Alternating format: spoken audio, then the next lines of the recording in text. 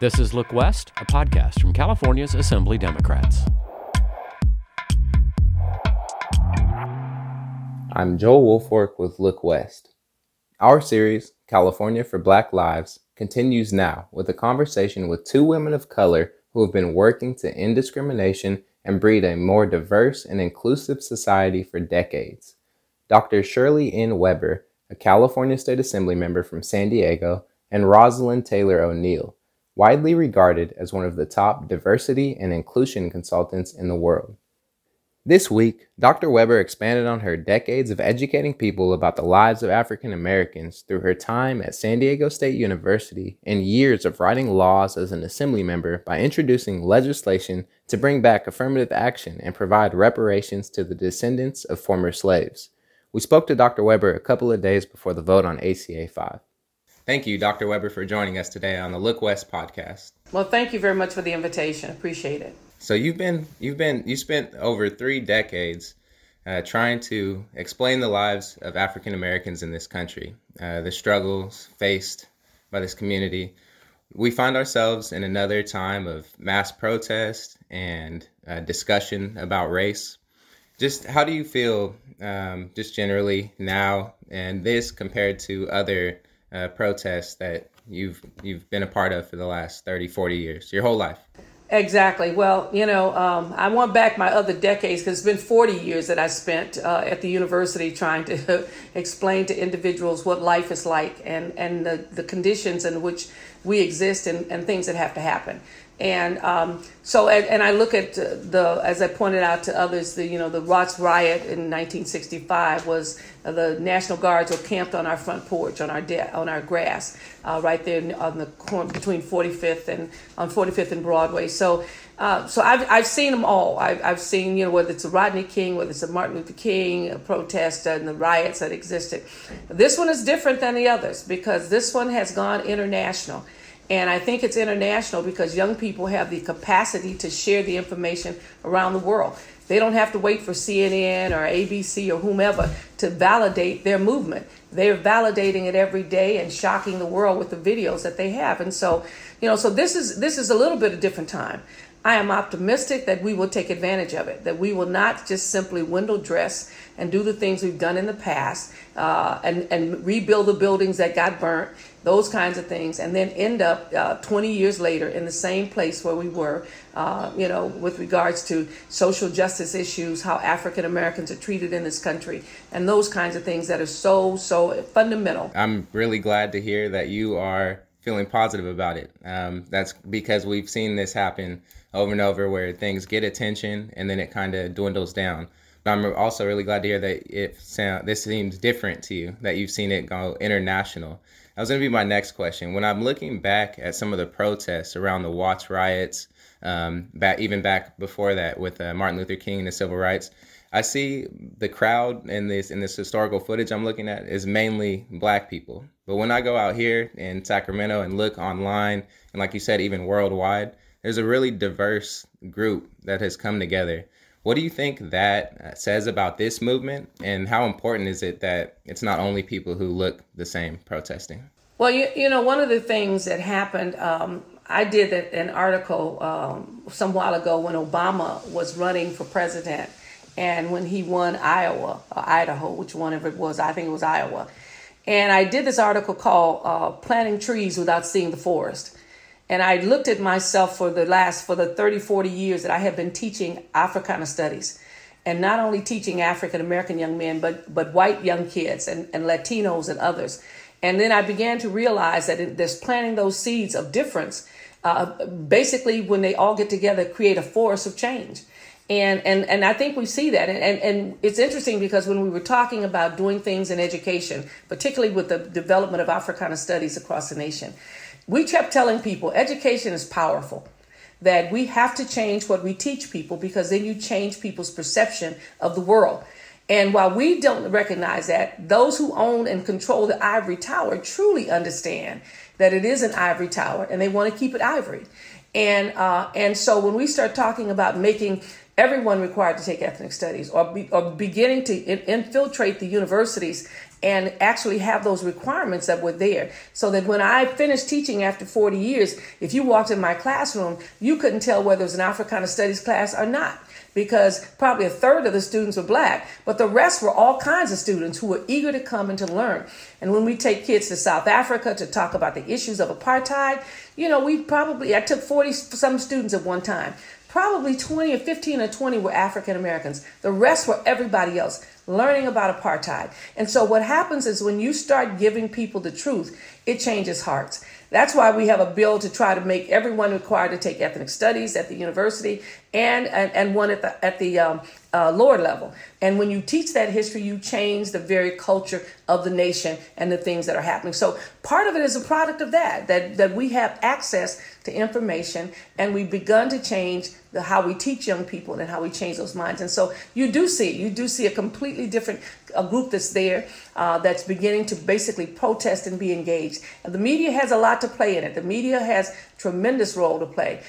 When you study the civil rights movement, you realize that King and them were marching forever. And it was only when the press went down there and saw them turning dogs on children and water hoses on old ladies, that people sitting in their comfortable houses in San Francisco could look at it and be appalled. And I think that people looking at Floyd and being appalled is a part of that whole bringing information into people's homes and obviously into their hearts. Yeah. So you mentioned education.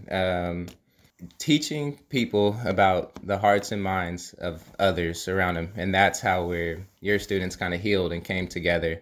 So education is one of the ways that as a legislator, you've introduced laws that will help Black people.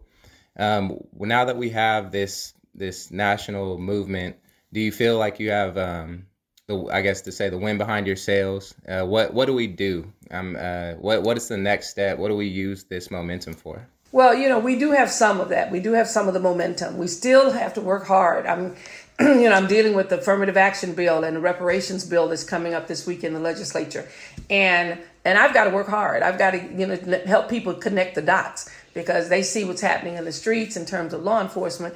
And the question is, does that have any impact upon equal opportunity and access for young people in the state, people of color? Have we done all we can, and probably haven't, to basically make sure that everyone has access and feels a part of all the things that are California, and make sure that whatever wealth that we have in this country, whatever the good things that happen, whatever educational systems, that everyone has access to it. If they don't, you're going to have the same level of frustration. Even if you change the police department, you're going to have the same level of frustration. So we're dealing with all of those issues, and all of those are interrelated if we're going to try to bring change. So we've got a bill coming up. We got reparations coming up as well. And that's been an issue that folks have not felt African Americans deserve reparations.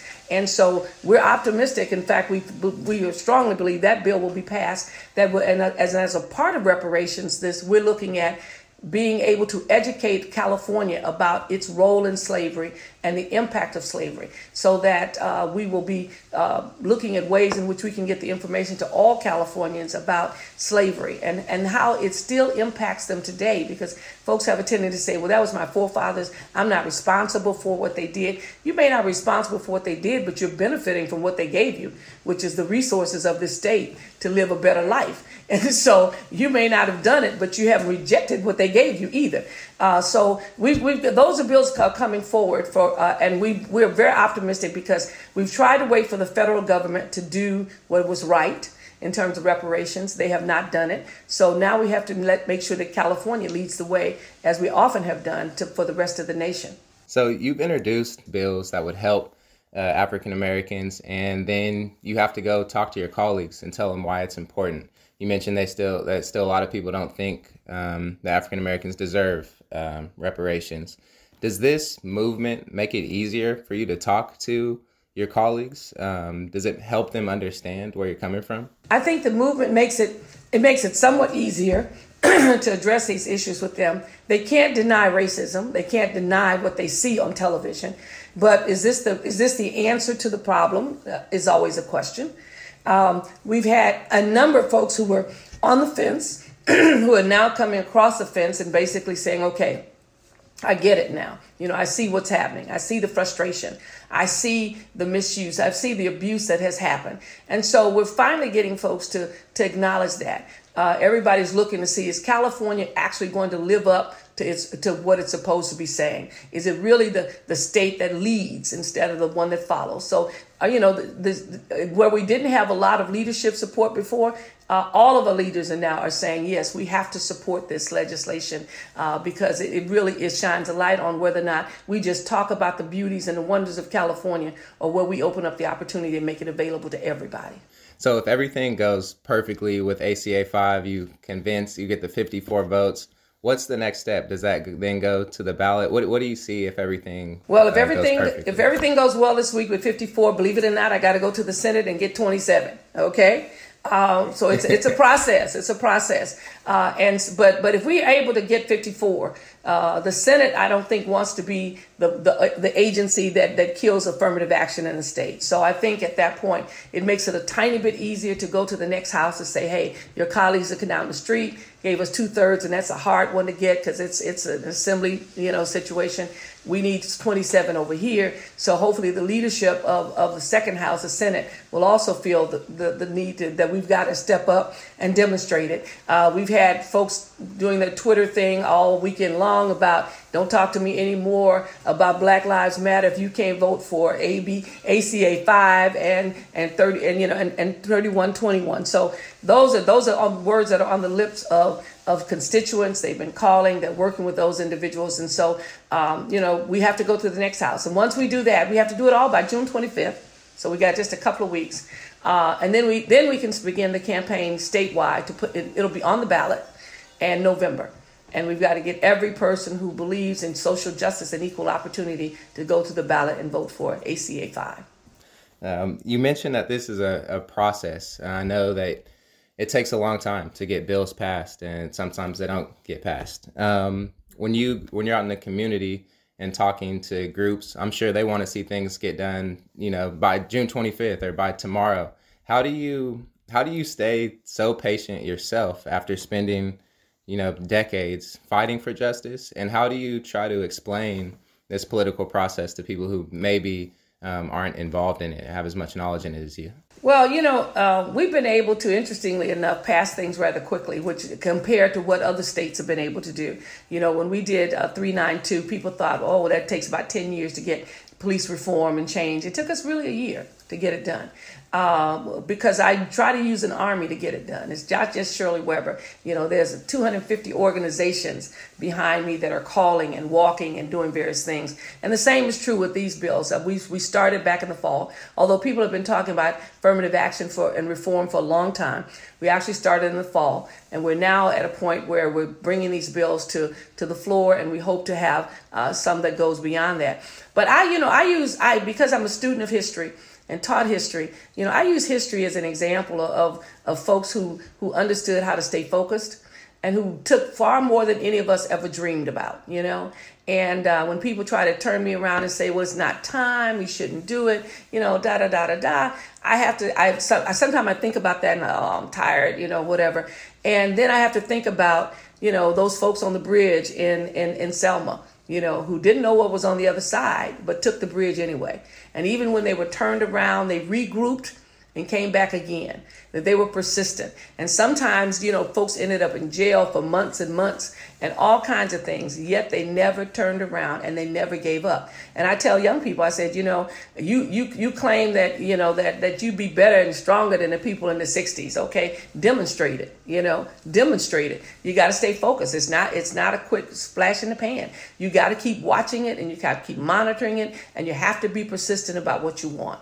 And so I think as our young people, I tell them all the time, look at Eyes on the Prize, look at the movies, read the books, see how long these people stayed focused. And there's some who've been involved with the civil rights movement since the 50s that are still around. These folks that are very, that are up there in age, and they started off as little kids. And I have friends who talk about how they walked in Montgomery and their grandfather was in the bus boycott, my girlfriend, and how he walked every day and refused to ride anything because he was in the protest for 14 months. I mean, persistence. And and our kids need to learn that. They need to learn the legacy of perseverance and persistence, because that's what gets it done. And so it's nice to think that it can be done quickly. And some things can be done quickly, but oftentimes, even when they're done quickly, if we get bills passed now, look how long we have suffered to get these bills passed. It's not that just you came up with this idea today. It's the fact that this issue was it wasn't just Floyd who died. It's a whole litany of people who died and whose death basically becomes the foundation for us moving forward. And so it's been a journey, and none of us have been so smart and so slick that we could get it all done real quick. It takes a lot of us working very, very hard and focused on trying to bring this change. And so I tell young people to just pay attention, read your history, and stay focused, and realize that you come from a group of people who've waded through the storm and yet got to the other side. So educating themselves, reading books. What do they do now to take action? You go on social media and tag your lawmaker. Does that help? Most definitely tag your lawmaker. Let them know all these lawmakers now read Twitter and Facebook and Snapchat. They all do, but I don't. It's funny. They all read them. They send me copies of all the stuff that's out there, and I read what my staff gives me, but I'm too busy to even get into that stuff. But yeah, they all do. They pay attention, and people pay attention to those who do that. No question, do that. And then, follow through, join something. I always tell people, when a crisis comes, it's not a time to start an organization. You should be in something already, so that when the crisis comes, all you have to do is call a meeting. You don't have to find folks like you. You should be with folks who like you and who are like you and basically can rally the cause. Then make sure you follow it all the way through. There's nothing more powerful than the voting booth, and making sure you vote in every election. Someone was telling me the other day when we were talking about Trump and what have, they said, they looked at all the black folks who did not vote, and that margin of victory that we could have had in a different direction. So whether you love somebody or not, sometimes we have often voted for the least, the one who will do the least amount of damage. But you got to vote. We see that you got to vote. And so people need to be engaged, and they need to vote at the local level. Who you have as a city council member has a profound impact on what your police department is going to be like, because they're the ones who fund the police. Yeah. They're the ones who write the policy for the police. So we need to, and they're the ones who give contracts and create jobs and all those kinds of things. So our local officials, our school board members, determining what our kids are going to learn and not going to learn, and who's going to be in or out of whatever's going on. All of those folks we should be looking at them carefully, and then we should be preparing ourselves to run for those offices. What do you say to, I guess, people that don't feel the need to vote? They don't see how it's affecting them. And then how can we, as a lawmaker, how can we just make them see it? How can we get people to have that hope? Well, when people tell me that they don't like to vote because they don't know this, or it's not going to affect my life, which is kind of crazy. That's there. Sometimes you just have to say Donald Trump, and that in itself makes people wake up. Everybody's affected, even those in the people who are protesting in the street now are getting some kind of Gestapo kind of police behavior that's going on. Why? Because you didn't vote. You didn't think that had any connection to you. Everything has a connection to you. And if you delve deep enough, you'll see all the things that were defunded and all the environmental issues. So those who, and so I think what happens is that if you join something, if you join an organization, a community organization, whether it's NAACP, Urban League, Youth for this, Youth for that, you will eventually learn, because somebody's going to bring you in there to tell you something that happened in the world that affects you. But if you stay home and just look at the television 24/7 and you don't pay attention, then you miss the fact that it's impacting you. You'll probably get it when you realize that you didn't get your job, or you didn't get a raise, or you didn't get health care, or you got sick and couldn't basically get yourself well. Then you'll realize that the government is failing you. Mm-hmm. And then you'll blame the government. But the reality is you are the government. And so oftentimes when people tell me things like that, I just go pull out 3 or 4 things that they did not know that directly affected their lives. And whether it's national or whether it's local, that you need to understand that these folks are making decisions every day about you. And the question is, do they think about you at all? And most of the time they don't, because we don't vote. And sometimes I give them examples of when I've had to campaign and how different campaigns responded differently to poor neighborhoods. And they would go there only if they had time, only if they had this, had that. And then the other communities, they go to them all the time. And main reason why, because they were considered 4 out of 4 voters, which means they voted in every election, small and large. And if you're a 4 out of 4 voter, you are a prized person, because they know that if it rains, if the dog eats all your ballots, if whatever happens, you are going to vote no matter what.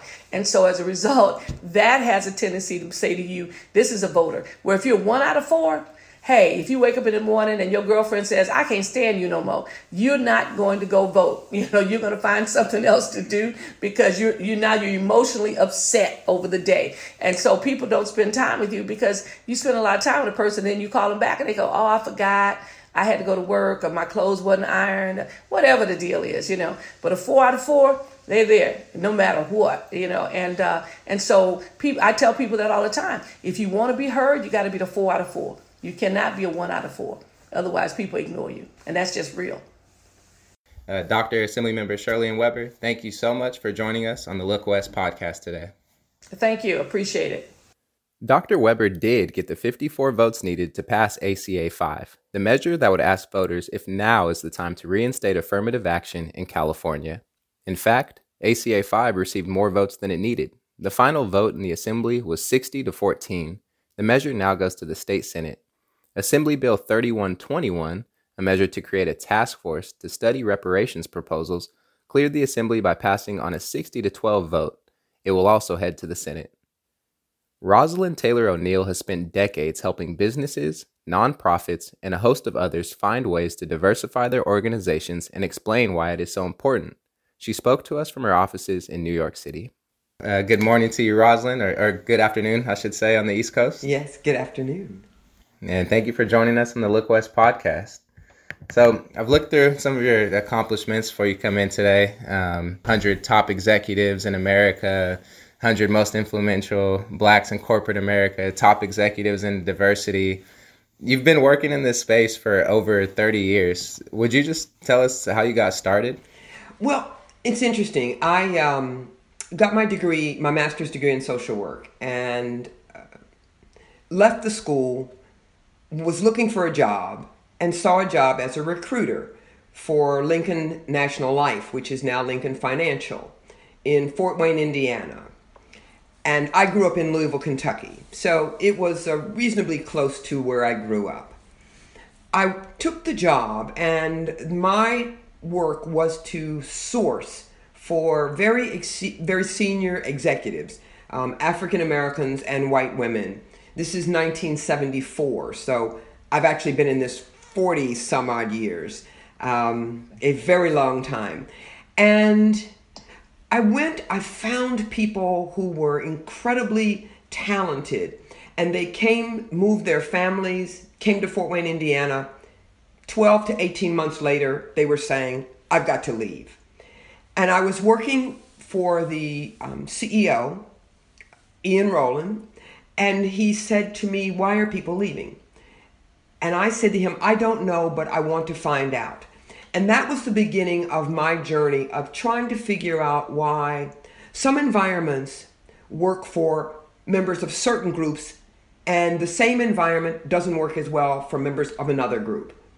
So I began to try to figure out what makes an environment work for 90% of the people.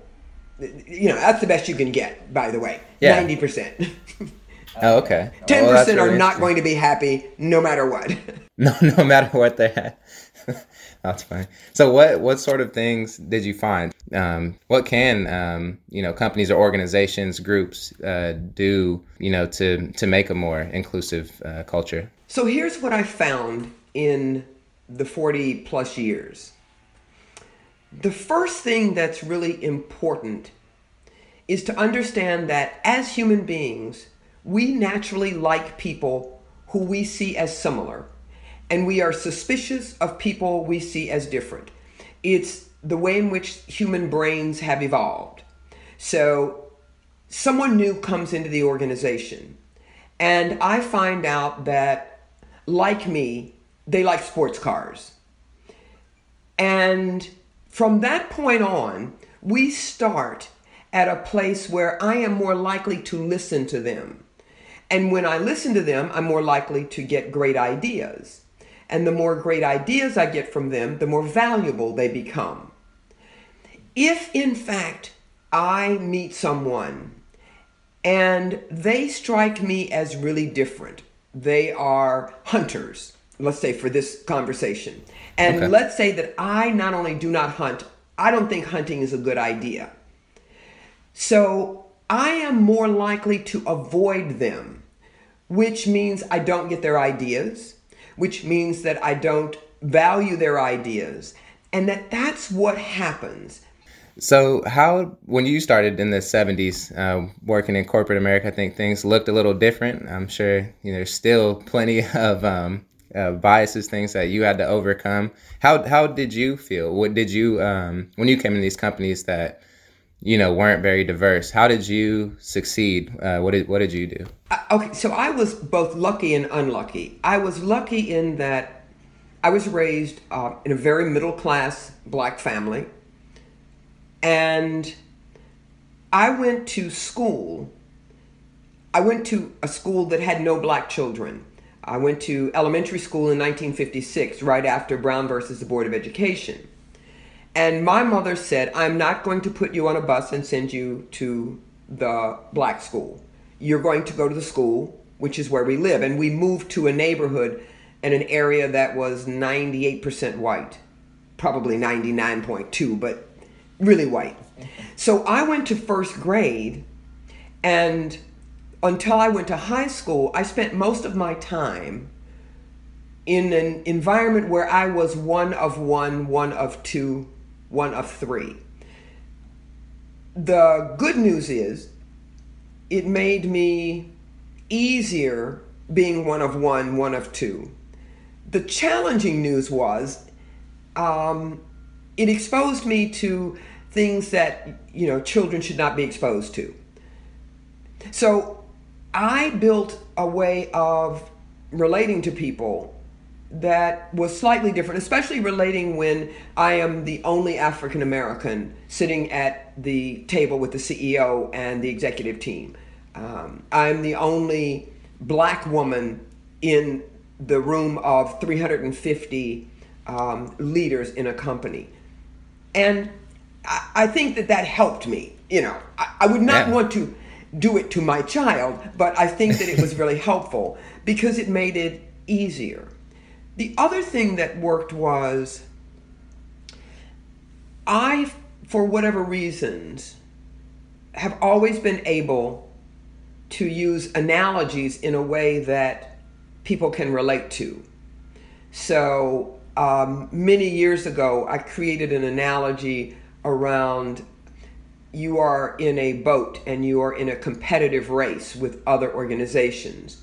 And if some of your people are rowing backwards because you won't allow them to feel like they belong, but they don't want to get fired, they don't want to get thrown out of the boat, so they'll row in reverse. And some of the people are jumping up and down because they're unhappy that you can't win this race if only some of your folks are rowing and others are not. And people took to that analogy and said, yeah, okay, I get why I need to have an environment where everyone wants to row as hard as they can so that we can win. Because whether it's a profit or a nonprofit, folks, we are about winning.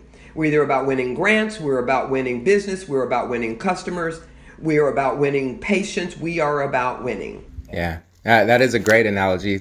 It working backwards. As a group, we're trying to progress, but if you don't have everyone on the same page. Yeah, and you can't tell when people are rowing backwards, by the way, because the oars are under the water. You can't tell if they are not really pulling. And I say to them, you don't even know that some of them are drilling little holes in the bottom of your boat. You mentioned sometimes you'd be in a room, you'd be the only Black person or Black woman out of 350 people on this board. How did you convince all these people that it is important? that it is important to have diversity and inclusion? I always ask the question of any group. I say to them, have you ever had a problem, an issue, a challenge, and someone came up with a solution that you would never have thought of? And I say to them, it could be your 14-year-old child, it could be a neighbor, it could be a colleague. I tell people I have a wheelbarrow and I have a small shed in my backyard.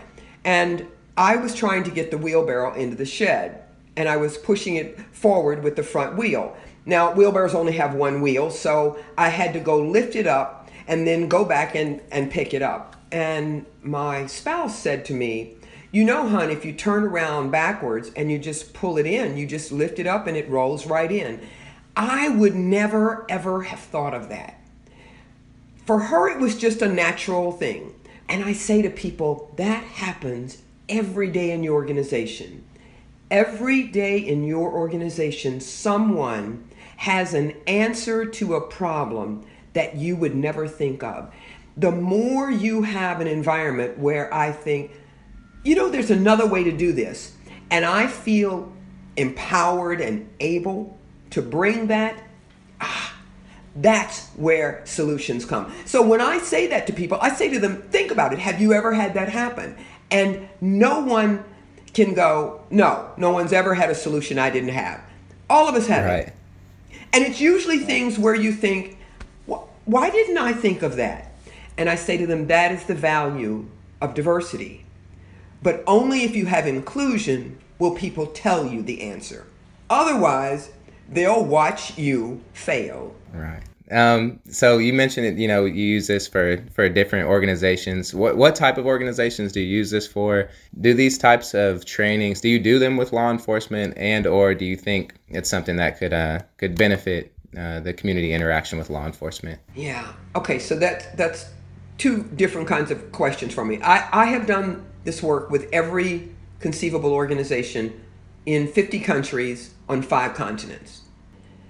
Now, the second question, so first of all, I was raised by a police officer. My father was a police officer. My niece was a police officer. 3 of my dearest friends are retired police officers. So I have a sort of a unique perspective on policing. Every organization has a culture, just like you and I have cultures that we come from. And in that culture are a set of rules and acceptable behaviors. The challenge is policing as a discipline is fundamentally, it is skewed towards protecting itself. And so we are now at a place where it has gotten to a point that I'm not sure how viable it will be to go on the way we are going on now with policing in communities. Because police officers get up in the morning, and when they leave their house with a bias that says, a notion that says, someone out here wants to hurt me. Now that's because that's true, okay? Because they're gonna, nobody wants to get arrested, and there are people who want to do crimes. Right. Many years ago, police officers actually interacted with communities. They lived in communities, they walked streets. They were known as beat cops. They met Joel, they met Maria. They met Maria at the store and they opened the door for her. She saw them as someone who, if she had a problem, she could go to. That's changed. We're now at, policing is about keeping people contained. There's a belief that there are so many people who are using drugs, who have guns. So if I'm a police officer, I believe that the majority of people that I interact with will be bad people. And you've got to prove me to the other. And add to that all of the way in which our beliefs about people based on the color of their skin, based on the clothing they're wearing, that I use that as a quick way of assessing someone. So I have 3 people walking towards me. I quickly assess that the very dark-skinned person is more likely to be dangerous. And for police officers, that happens really quickly because they are heightened to danger. You and I might just sort of think it and move on. Mm-hmm. But if you say, I'm somebody who is heightened to danger, that's very different. So, and the stakes are much higher as well, right? Yes. So what we have to do is really to dismantle and to, in fact, enforce a very different culture that says you are here to actually be a member of the community who is trying to help the community survive and thrive. And that's your job. Your job is not to stop people. It is, in fact, to engage people. It is to be a member of the community. So how do we kind of go back and combat some of this implicit bias? Is it why did the police stop walking in the neighborhoods and, talking to the people? Is that something we should start doing again? How do we kind of bring the community together, Well, I guess? I think that it is time for police organizations to ask themselves, what in our culture makes it possible that we see what we see on television? That we not only kill Mr. Floyd, but we kill other people. We kill lots more people. We kill lots more people here than we kill in any other country. And I think it's time for police leadership in police to say, what is it about our culture that says, I will shoot some people, other people I will de-escalate it and take them in. They may have committed the identical crimes, but I shoot one group first. And I've got to ask myself, what else in the culture doesn't allow me to have an officer come and say to me, John is a bad officer and needs to be terminated. We put up with behavior and as part of the culture that is, it's Wild West. It's sort of loose. It is like you can pretty much do or say anything you want to if you have a gun and a badge. And it takes 100 bad behaviors before we say, well, they behaved badly last month, month before last year. Any other employer, okay, if you behave badly 8 months, once or twice or 3 or 5 or 6 times over an 8-month period, you're not going to get to 8 months, because month 2, we're like, you've got to go. That's a culture that has to change. And communities have to figure out what is the need for armed people in uniforms. When do we need people with arms and uniforms? And if we did mental health, if we had places for people who are abused, if we had places for people to get educated, to really get an education, if we had jobs, if we had equity, to what extent would that significantly reduce, potentially eliminate, the need for people who are armed and uniformed? And we say to ourselves, well, but you have all these people in jail, and I say, we should really look at how effective is it to lock somebody up for 6 years and let them out, and expect them to come out and go, now I'm going to be a contributing citizen. I can't get a job. I can't get housing. My family has probably turned their backs on me. And we say, I don't know, recidivism is very high. And I think, of course it is. So part of the system of problems, when we talk about systemic racism, we're not talking about just police brutality. We're talking about all the things that are connected. In organizations, I talk about the organizational culture. And I say to them, whatever you perpetuate as your culture will tell you what you get in your employee base. If you have an organization where it's okay for people to slap one another, you'll have an organization where people slap one another. Now we say, well, that's silly. Of course. I say to them, that's what we say to organizations. That's what organizations have to understand, is that if you want inclusion to be common practices, you do the things that make inclusion a common practice. Yeah, and it really comes from the top too, like you said. Yes. So that kind of goes along with the next question, like of how realistic do you think that it would be to completely abolish the police? Well, I don't think it's realistic.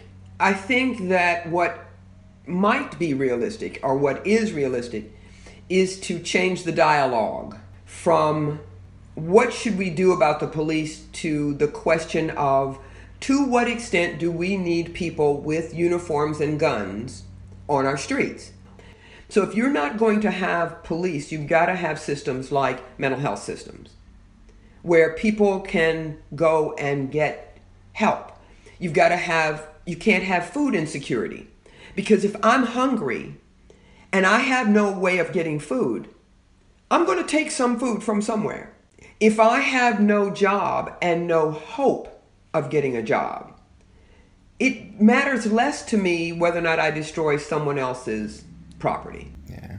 You've been around for a while. You've seen this type of stuff. You've seen civil rights. Again and again. Different areas. Is this any different? Do you see more companies wanting diversity and inclusion trainings on the heels of this? It's not different in a lot of ways. The civil rights movement was filled with young people, and that's true. This is a movement of young people. It's different because we have technology that we didn't have in the 60s. So if you do something, I've got it recorded here. And that you can share it worldwide in a minute or two. That's right. I mean, it goes global. That has, in many ways, influenced companies' response to inclusion and diversity, because they know that if they support a cause that feels like it discriminates against African Americans, that within 10 minutes, there are hundreds of thousands of people who are contacting them. They know when they make mistakes now that it will be noticed. That's the change. What I've seen recently, it could affect their bottom line, right? If somebody comes in and films your employee saying something disrespectful, what do you think about that? Starbucks. Yeah, Starbucks, right? Okay. It's like it's filmed. People have a camera.